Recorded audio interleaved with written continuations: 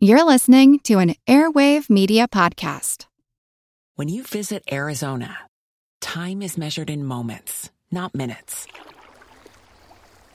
Like the moment your work stress disappears as you kayak through the canyons. Or the moment you discover the life-changing effects of prickly pear chocolate.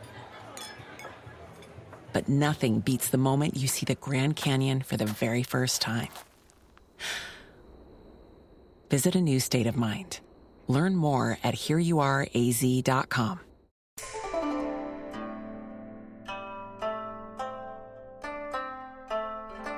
Hello, and welcome to the History of China.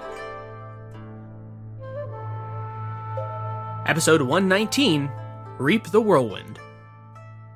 Last time we followed the early stages of the bandit rebellions that had sprung up in the lower Yellow and Huai River valleys in the 870s, led by none other than Wang Xianzhi and Huang Chao. We'd ended off with the death of General Wang Xianzhi at the hands of the imperial sub-commander Zheng Yuanyu in mid-878, which left the rebel forces in near total disarray, and only Huang Chao left to carry on the raiding and plundering of the Chinese countryside. Today, then, we'll pick up right where we left off, with Huang Chao now in sole command of the rebel forces of the Huai River Valley, and having proclaimed himself Chongtian Da Jiangjun, or the Heaven-Storming General. Professor Robert Summers gives us some clue as to the meaning behind Huang Chao taking up such a title.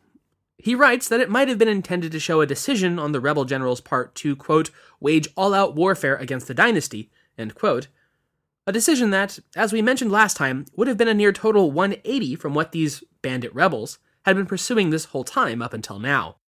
Prior to 878, Generals Wang and Huang's goals had been virtually identical to prior rebel commanders in the 860s, namely, raid and plunder until the government offered up a sweet enough deal to quit, and then take up whatever cushy imperial post was on offer.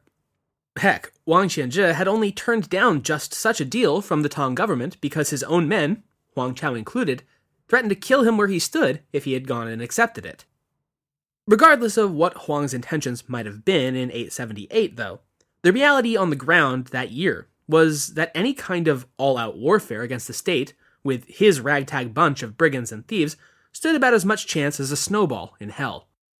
Over the course of the year, his rebel army found themselves engaged in a string of costly defeats against imperial forces in encounters described as skirmishes, suggesting that even relatively minor imperial armies were proving themselves more than capable of hammering back at the disorganized rebels.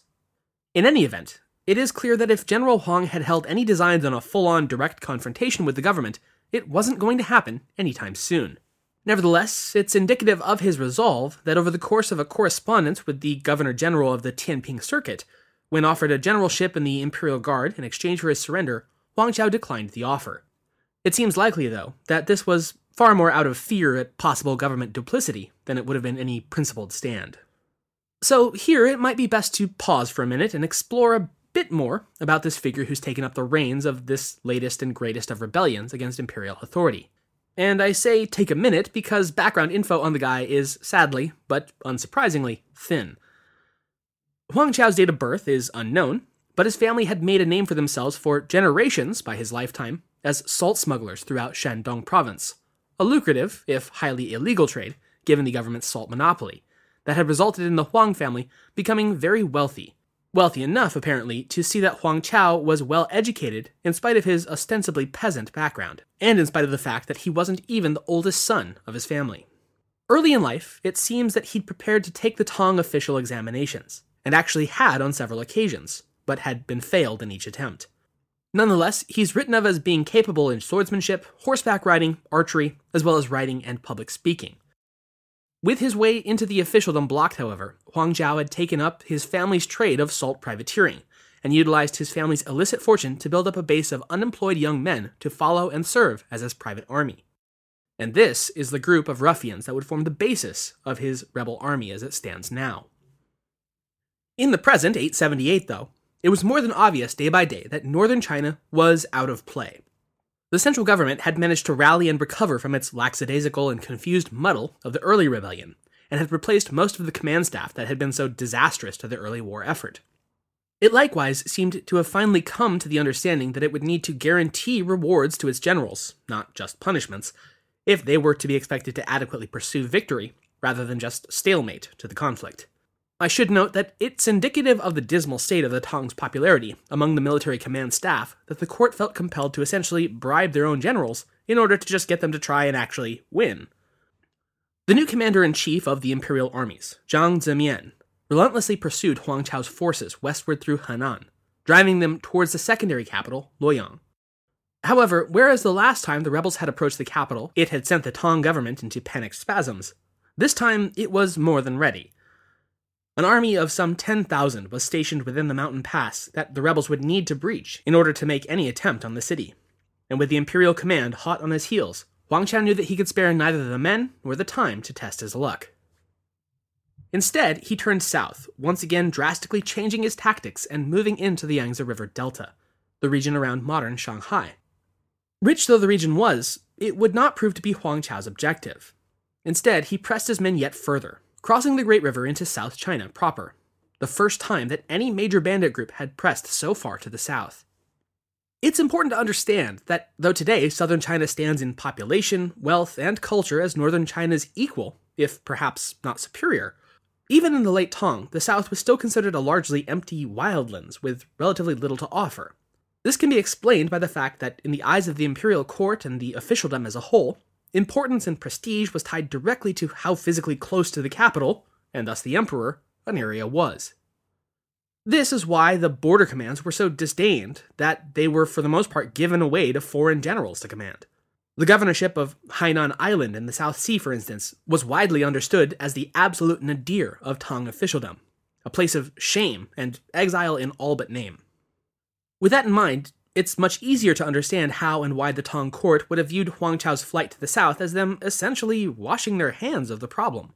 He was out of their hair, and thus off their minds. And they must have felt that the situation was pretty much resolving itself. Let him and his bandits go bother someone else, just as long as it's not us. Again, from Summers, quote, "The bandit gangs remained generally on the defensive during the remainder of 878, though they won some minor victories in the undefended area south of the Yangtze. However, they were now far from the capital, and Huang Chao seemed a fading threat. The chief ministers now fell into bitter wrangles over foreign policy towards Nanjiao, and were faced with a more immediate threat from the securely established and expansionistic Chateau Turks in the north." End quote. In other words, out of sight, out of mind. As Huang Chao's army continued south through the mountains of Fuzhou, the government went so far as to suspend its bandit suppression campaign in the 9th month of the year entirely.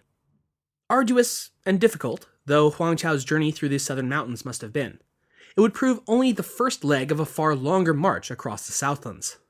Some historians have interpreted this largely unchallenged ranging across the southern empire to be evidence of Huang Chao holding some enormous amount of power. However, given the fact that his movements were based on not being powerful enough to directly confront the central government, that explanation seems unlikely. The suspicion is furthered by the fact that Huang was actively seeking support from the southern gentry as he moved, and with his entreaties almost universally rebuffed by the officials, a testament to his own lack of power rather than some abundance of it. Whatever his motivations, though, his target was clear. The one region of the far south truly worth attacking, the great trading port of Guangzhou. His army would arrive at the outskirts of the southern city in the 5th month of 879, after an at least 8-month-long cross-country march. Even now, he was still sending out messages and envoys to the various regional governors, seeking favorable terms of surrender. Specifically, he asked to be named the Governor-General of Guangdong.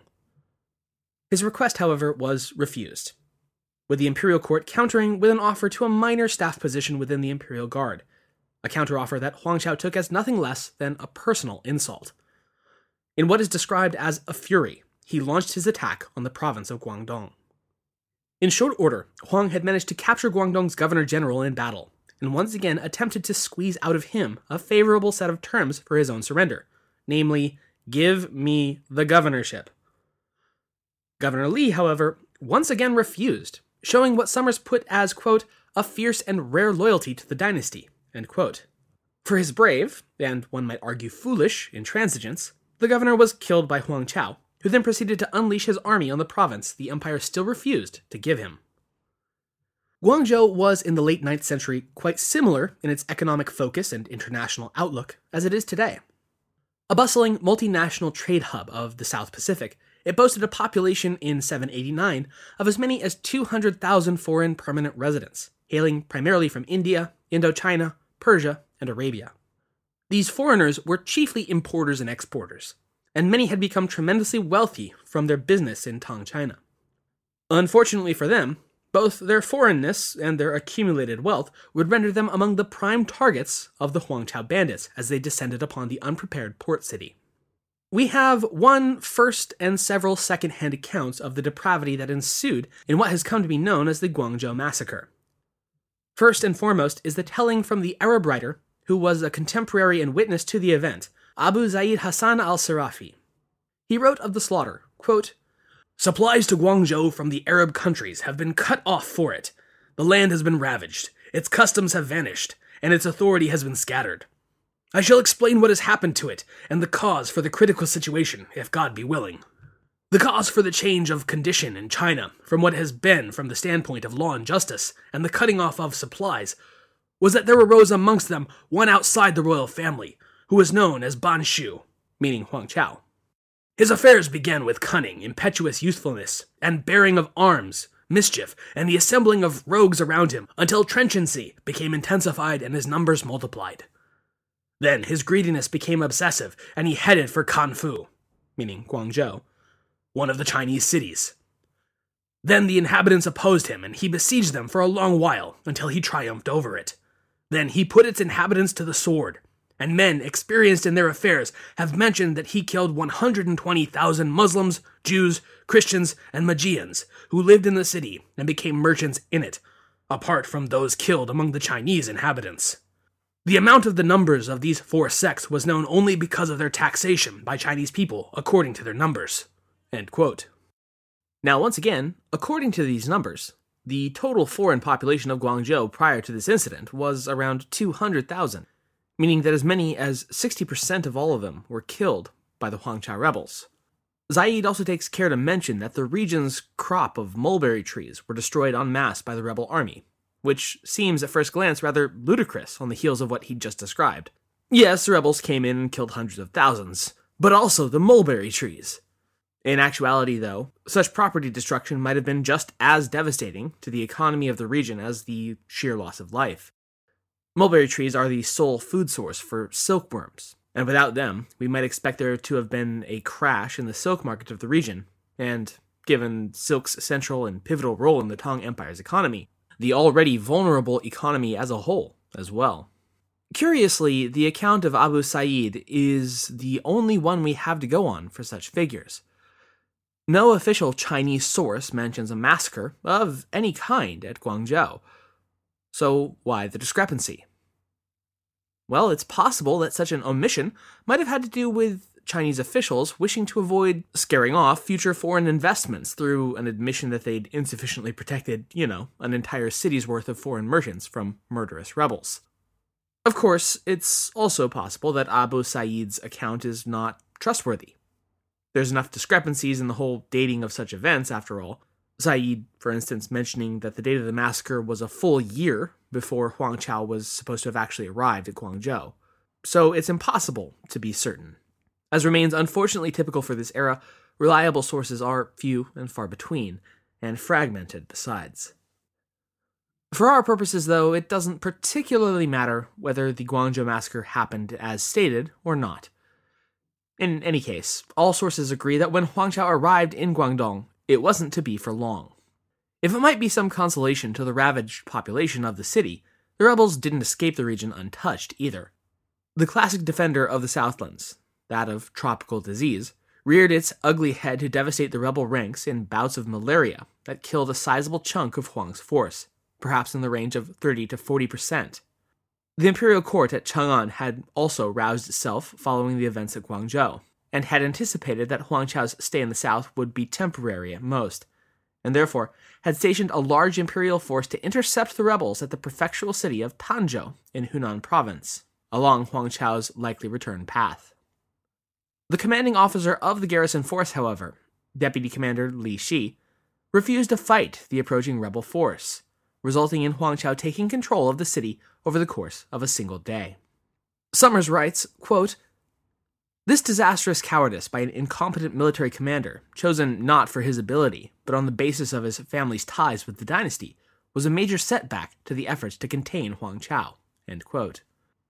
He goes on to point out that had the commander of Tanzhou been someone with spine enough to have actually hit Huang Chao hard then and there, the rebel force was so weakened by disease and hard marching that there was, quote, a real chance of final victory, end quote. Instead, Huang Chao and his armies were allowed to continue northward, virtually unopposed.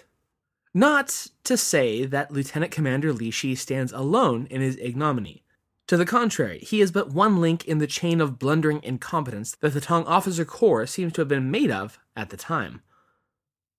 Li Shi's superior officer, for instance, Commander Wang To, would faceplant himself shortly after the capture of Tanzhou, when he straight up abandoned the strategic center of the entire middle Yangtze River Valley, Jiangling City. Now, at least according to reports, he initially had intended to re-encamp in the smaller city of Qingmen, which was just 30 miles to the north, but somehow had managed to miss that mark so completely that he wound up retreating more than 100 miles north of Jiangling City. Meanwhile, the officer he'd left in charge of the city garrison went ahead and just outright defected to the rebels and looted and abandoned the city well before Huang Chao's army had even arrived. Thus it was that the rebel force continued its northward push, crossing the Yangtze River and making for the city of Qingmen. There, they'd encounter another setback when a combined force of Chinese infantry and 500 Turkic cavalry wiped the floor with the rebel army and sent them fleeing from the city. Yet, even in victory, the Tang army commanders seemed determined to tie their own shoelaces together. Summers writes, quote, "Many of Huang Chao's men were killed, but rather than pursue and eliminate the remainder as he was urged to do, General Liu Jurong simply let them go. His reasons reflect the loss of support for the dynasty in the provinces. The Tang," he observed, "exploit people. In times of danger it gives generous rewards, but when peace comes, so do punishments. The best plan is to let the bandits go and wait for later good fortune." End quote. So let's just let that sink in a minute. The officer of the government's own army, fresh off of a crushing defeat against the rebels, opted to let them go because he's actively hoping that they, ostensibly his enemies, will actually prevail in their struggle over the dynastic government. Summers points out that Liu's hostility toward his own government likely sprung from the same source as earlier Tang commanders' hesitance to decisively defeat rebels. That is, the justifiable fear that in victory their value would plummet in the eyes of the imperial court, and they'd be then vulnerable to the same kind of career hack job that had happened to the anti-rebel commanders a decade prior. Regardless, Huang Chao realized that the latest defeat meant that he had nowhere near the manpower to march directly on Chang'an, and so instead turned his army eastward to follow the flow of the Yangtze River. Though he was pursued for a time by yet another imperial force commander, this too would be foiled by the government's own hand when they suddenly recalled the commander for reasons unknown, thereby allowing Huang Chao to once again slip away. Save big money on everything for your next project at Menards. Spring is here, making it the perfect time for outdoor projects. Suncast storage sheds are an excellent solution for protecting outdoor lawn and gardening tools. They're easy to assemble, and the all-weather construction provides water resistance and UV protection. Save big on Suncast storage sheds. View our selection of Suncast products today in-store and on Menards.com. Save big money at Menards. The next Imperial Army commander that the rebels will come up against will be something of a different story to these desk jockey bunglers that he's been lucky enough to face so far, and so he is worth a closer look. Hailing from the northeast coasts of the Bohai Sea between China and Korea, his father and grandfather had both served with distinction as generals within the Shunsa army. Gao Pian himself had earned fame and prestige in his own right following highly successful campaigns against first Tibetan raids to the west, then against the ever-troublesome Nanzhao kingdom to the far south, and as of late, a successful career as a bandit fighter during his tenure as the governor-general of Zhenhai. Now in late 879, he had moved his powerful army into the lower Yangtze region in order to cut off and decisively defeat the Huang Chao rebels. The two forces would clash early the following year, resulting in a string of major defeats for the rebels. In the fourth month of 880, government reinforcements had swelled General Gao's army to more than 70,000 strong, which proved itself more than a match for the numerically superior, but far less trained rebel force. It seemed that Huang Chao's 9 lives had finally run out, and he now faced down a final defeat on the plains of the lower Yangtze. And yet, bafflingly, this did not take place. Once again from Summers, quote, "By the 4th month of 880, the bandits seemed on the verge of total defeat. Everything appeared to favor the government forces, whose commanders repeatedly sent reports of victory to the capital. This situation changed radically during the 5th month of 880. The events of this crucial period have provoked intense speculation concerning the conduct of the entire campaign against Huang Chao, and many of the points will always remain obscure. What is certain, however, is that Huang Chao was able to escape what seemed almost certain defeat, to break through the Tang defenses on the lower Yangtze, and to begin his march toward the northern capitals." End quote. Wait, what? Once again, it seems that just plain old self-interest and a fundamental breakdown between the goals of the military commanders and the government that they supposedly served was to blame for this otherwise incomprehensible turn of events. Huang Chao was to find that a well-placed bribe could open doors that were otherwise sealed tightly. He sent an enormous sum of gold to one of Gao Pian's lieutenants, who had by that point inflicted several defeats upon the rebel commander, as well as a message begging for the opportunity to surrender to General Gao in exchange for an appointment to a military governorship of his own. Gao agreed, and whether or not he planned to honor such an agreement is still very much up in the air. But then he fell victim to a great sin of generals everywhere, that of hubris. Again from Summers, quote, "Gao Pian, according to this version of events, then accepted Huang Chao's offer of surrender, but was unwilling to share the credit with the commanders of other units taking part in the campaign. He therefore sent those units back to their home provinces. When Huang Chao heard that these troops had been detached and were already north of the Huai River, he broke off his relations with Gao Pian, and in a major battle which ensued, Gao's top general, Zhang Lin, was killed and his troops badly defeated." End quote. And that just goes to show you, in the words of the great Yogi Berra, it ain't over till it's over. Pro tip, don't send your armies home until they've actually won the war. With his top lieutenant dead and his forces in disarray, Gao Pian would, shockingly, prove unable to stop Huang Chao from completing his crossing of the Yangtze once again into northern China. But not only that, General Gao seems to have been struck with a case of blue screen of death, because he failed to even send support to the north as the rebel army advanced upon Luoyang. For this especially, General Gao managed to completely unmake his previous reputation as successful field commander, and would go down into the historical annals as a total bungler who had, quote, "allowed a badly weakened army to make a vital crossing of the Yangtze, and then march unchallenged through his territory." End quote. Yeah, it'd be pretty hard to recover from that kind of a reputation. In the short term, though, he would manage to stave off immediate condemnation by reporting that he had valiantly attempted to stop the rebel advance, but had been overwhelmed by its sheer size, a number that he put in his official report to the tune of 600,000 rebel troops, which is, of course, absolutely ludicrous, and would later serve to condemn his memory all the more when it became clear just how self-serving his actions were. Now north of the Yangtze, and with the largest imperial army yet assembled against him, apparently frozen on the far side and not giving chase, Huang Chao found that his path to the secondary capital lay wide open before him. There were several scattered attempts by the Tang regime to organize some kind of a force to prevent his advance, but Huang Chao was able to sweep these minuscule levies, the largest one reported as being a measly 3,000 soldiers, aside with ease. In several cases, in fact, the troops assembled to combat the rebels, understanding that it was suicide to do so, simply rebelled against their officers and sacked the cities that they'd been charged to defend ahead of the rebels' advance before running off into the hills. There was quite simply no meaningful force left to challenge or even delay Huang Chao's advance on the now helpless Luoyang. It's unsurprising, then, that it seems to be around this time that Huang Chao, the heaven-storming general, began to get it into his head that he just might carry this whole rebellion thing through to completion, and, dare he think it, maybe actually replace the ancient and decrepit Tang dynasty with one of his own. Just prior to entering the secondary capital, he declared a new reign era of his own, the era of Wang Ba, which, to be clear, was pretty much the most blatant possible declaration of independence from the Tang regime as one could possibly make. Only emperors were allowed to have their reign eras, and as of 880, Huang Chao had declared himself as such in all but name. In the 11th month, his force would enter and take control of Luoyang, which made no attempt to put up a defense or repel the force, but instead simply opened its city gates to the rebels while sending a solemn missive to Chang'an that the capital had fallen and was lost, and that they really should think about strengthening Chang'an's own defenses. The aspect of this whole march to Luoyang that really sticks out as indicative of this whole time period is not the actual advance of Huang Chao's army, however.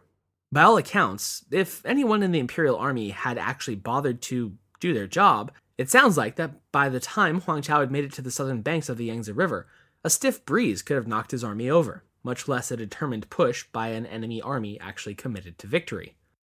And yet, in spite of the rebels' weakness on the open battlefield, which we've seen time and again as they get hammered and hammered again, the decisive factor is pretty clearly the fact that the so-called loyalist imperial commanders were far too busy shoring up their own regional power bases and preparing for their own individual places in the post-Tang world to bother trying to save the regime at all.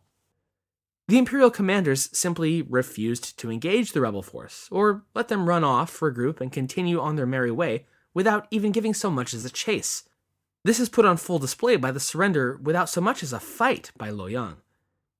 It seems that pretty much everyone had lost confidence in even the notion that the Tang Empire was worth saving, and instead now planned to carve out a piece of the pie, all for themselves. But what about that most elite, best of the best force that belonged to the palace itself, the fabled Shense army, that of the divine strategy? Well, that fabled reputation may once have been deserved, but certainly no longer. From Summers, quote, "The palace armies had long ceased to be an effective fighting force, and service in the elite Xinshi army had become a sinecure for young men of wealthy Chang'an families. Most of them had no experience of fighting, apart from terrorizing the civilian populations of the capital. When it became apparent that they might have to fight the rebels, many of them went into the poor sections of the city to hire substitutes." End quote. We might imagine that they then went straight home to go hide under their covers and suck their thumbs. The defense of Chang'an, if we can really even call it that, went just about how you might expect. The emperor's chief eunuch and nominal head of the Shense army, Tianlingzi, decided that he would command the armies just fine from inside the capital, thank you very much, and instead sent out one of his lieutenants at the head of a force of several thousand to go and block up the Dongguan Pass that would make or break the defense of the capital. I'm sure you'll do fine, guys. However, both Tian and his lieutenant failed to provision such a defense force for more than a few days.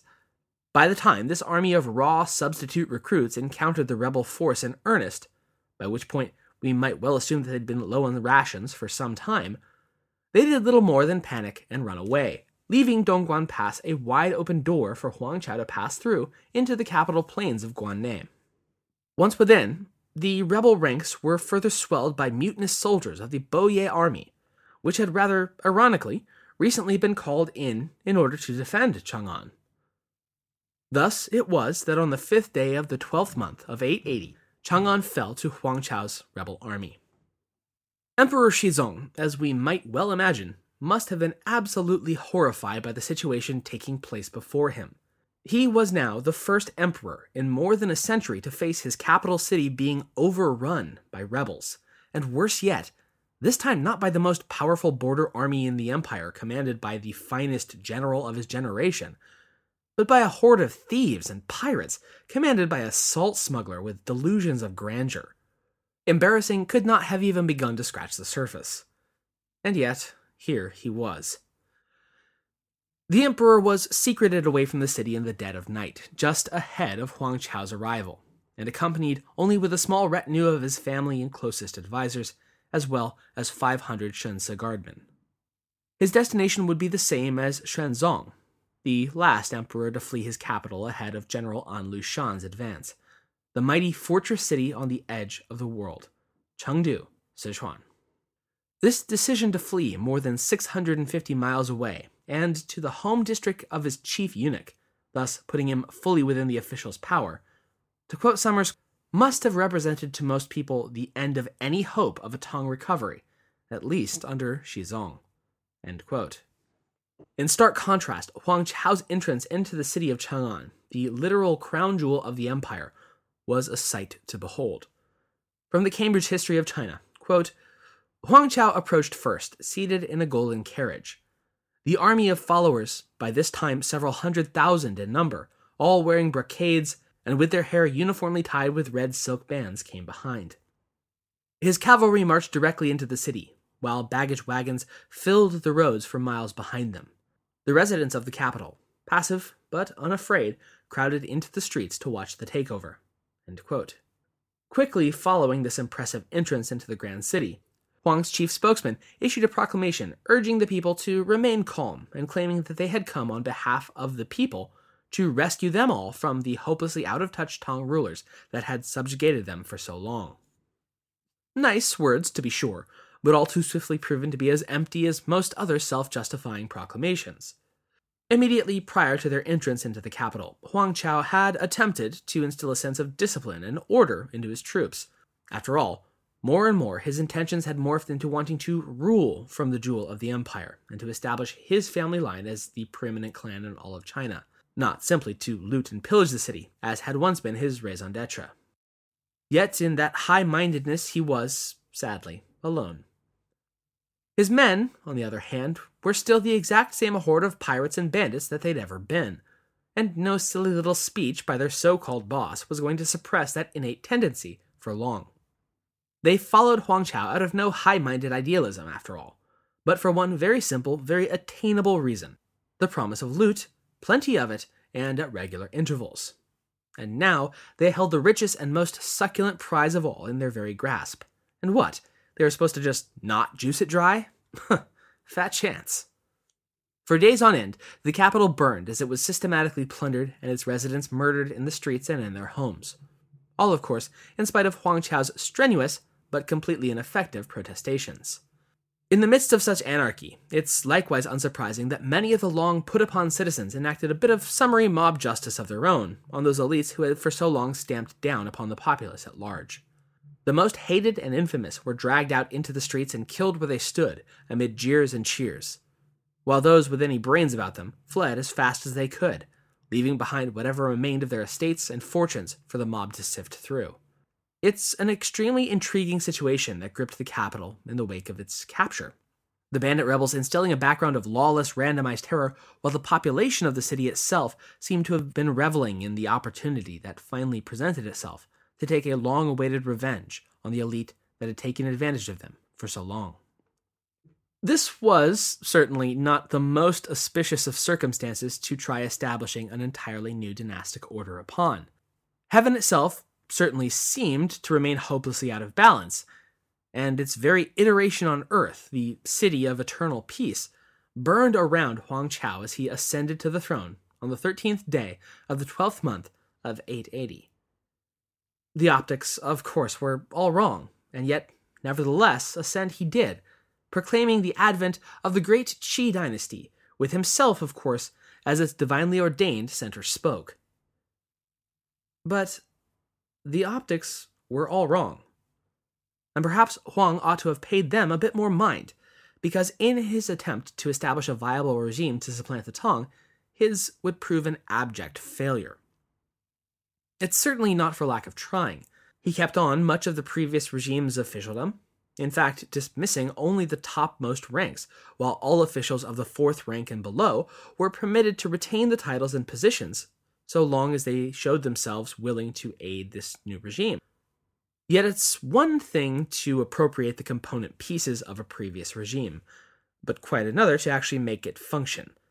Huang Chao had come into possession of 65% of a car engine that had stopped working decades ago, and yet was now trying to get the thing to turn over on the first try. According to Summers, quote, his basic problem lay with his own men, who were neither willing nor able to fill civil posts, while the former Tang officials agreed to serve the new regime only because they saw no alternative or because they were coerced. End quote.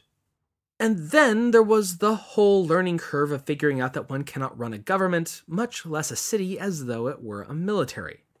In this, Huang Chao's new regime proved itself appallingly fatally tone-deaf in response to criticism. In the spring of 882, in one particularly brutal instance, someone wrote a poem on the main gate of the Department of State Affairs that dared ridicule the regime. The response by the regime was beyond the pale in its overreaction. Huang's chief lieutenant ordered that all officials serving the department in question have their eyes plucked out before being publicly hanged. So too all of the soldiers who'd been assigned to guard the gate. So too all residents of the capital known to compose poetry, and conscripting all other literary persons as unpaid menial labor to the regime. In all, this single incident prompted the deaths of more than 3,000 residents of the capital, and single-handedly managed to ensure that the so-called Great Qi dynasty would know neither peace nor stability over the course of its brief, unhappy tenure in Chang'an. Today, though, we're going to end off with a depiction of Huang Chao's period in Chang'an by someone who lived through it. And given the brutal reaction against critical poems, it is with a near-perfect sense of irony that one of the best depictions of the brutality faced by the denizens of the great city would be captured in poetry, by one of the great contemporary Tang poets, Wei Zhuang, entitled Lament of the Lady of Qin. In it, he depicts the build-up to, clash within, and finally brutal aftermath of the Huang rebels' occupation of the great capital. A tale, in the words of E.H. Schaeffer, of arson, pillage, rape, and cannibalism, of rustics masquerading as ministers, of aristocratic bodies sunk in mud and blood." End quote. This is a section from the middle of the very long work called Desolation of the City After the Storm, showing the atrocious situation of the residents following the city's capture. Quote, "After this, great misery and distress prevail on every side. A bushel of gold is the price of a single peck of grain. In Shang Rong's kitchen, the bark of trees is used as food. On Huang Chao's table, human flesh is carved. Communication is cut off from the southeast, and there is no road for supplies. Gradually, the ditches and streams are choked up while the population dwindles. Stiffening corpses lie in heaps outside the Lijun Gate, and the Qijia camp is strewn with those who have starved to death. Chang'an lies in mournful stillness. What does it now contain? Ruined markets and desolate streets, in which ears of wheat are sprouting. Fuel gatherers have hacked down every flowering plant in the apricot gardens. Builders of barricades have destroyed the willows along the imperial canal. All the pomp and magnificence of the olden days are buried and passed away. Only a dreary waste meets the eye. The old familiar objects are no more. The inner treasury is burnt down, its tapestries and embroideries a heap of ashes. All along the street of heaven, one treads on the bones of state officials." End quote.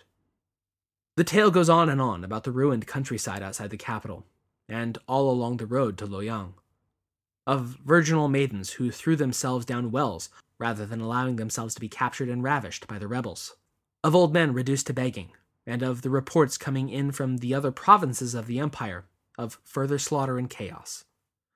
It's a truly harrowing account of the horror so many faced at the time. Wei Zhuang ends his lament with the lines, quote, "While the whole empire, alas, is in a state of ferment, this one district remains smoothly tranquil and undisturbed. So it is in our yearning for peace that we must envy even the ghosts of Jingnan." End quote. The city of Chang'an, once one of the jewels of the whole world, would never recover from Huang Chao's devastating period of occupation. Such was the so-called New Order of the Great Qi dynasty. Next time, though, Emperor Xizong might be down, but he's not yet out, and will strike back from the mountains of Sichuan in a final, desperate bid to reclaim whatever might remain of his capital, his throne, and his empire, as all three continue to crumble and burn around him. Thanks for listening.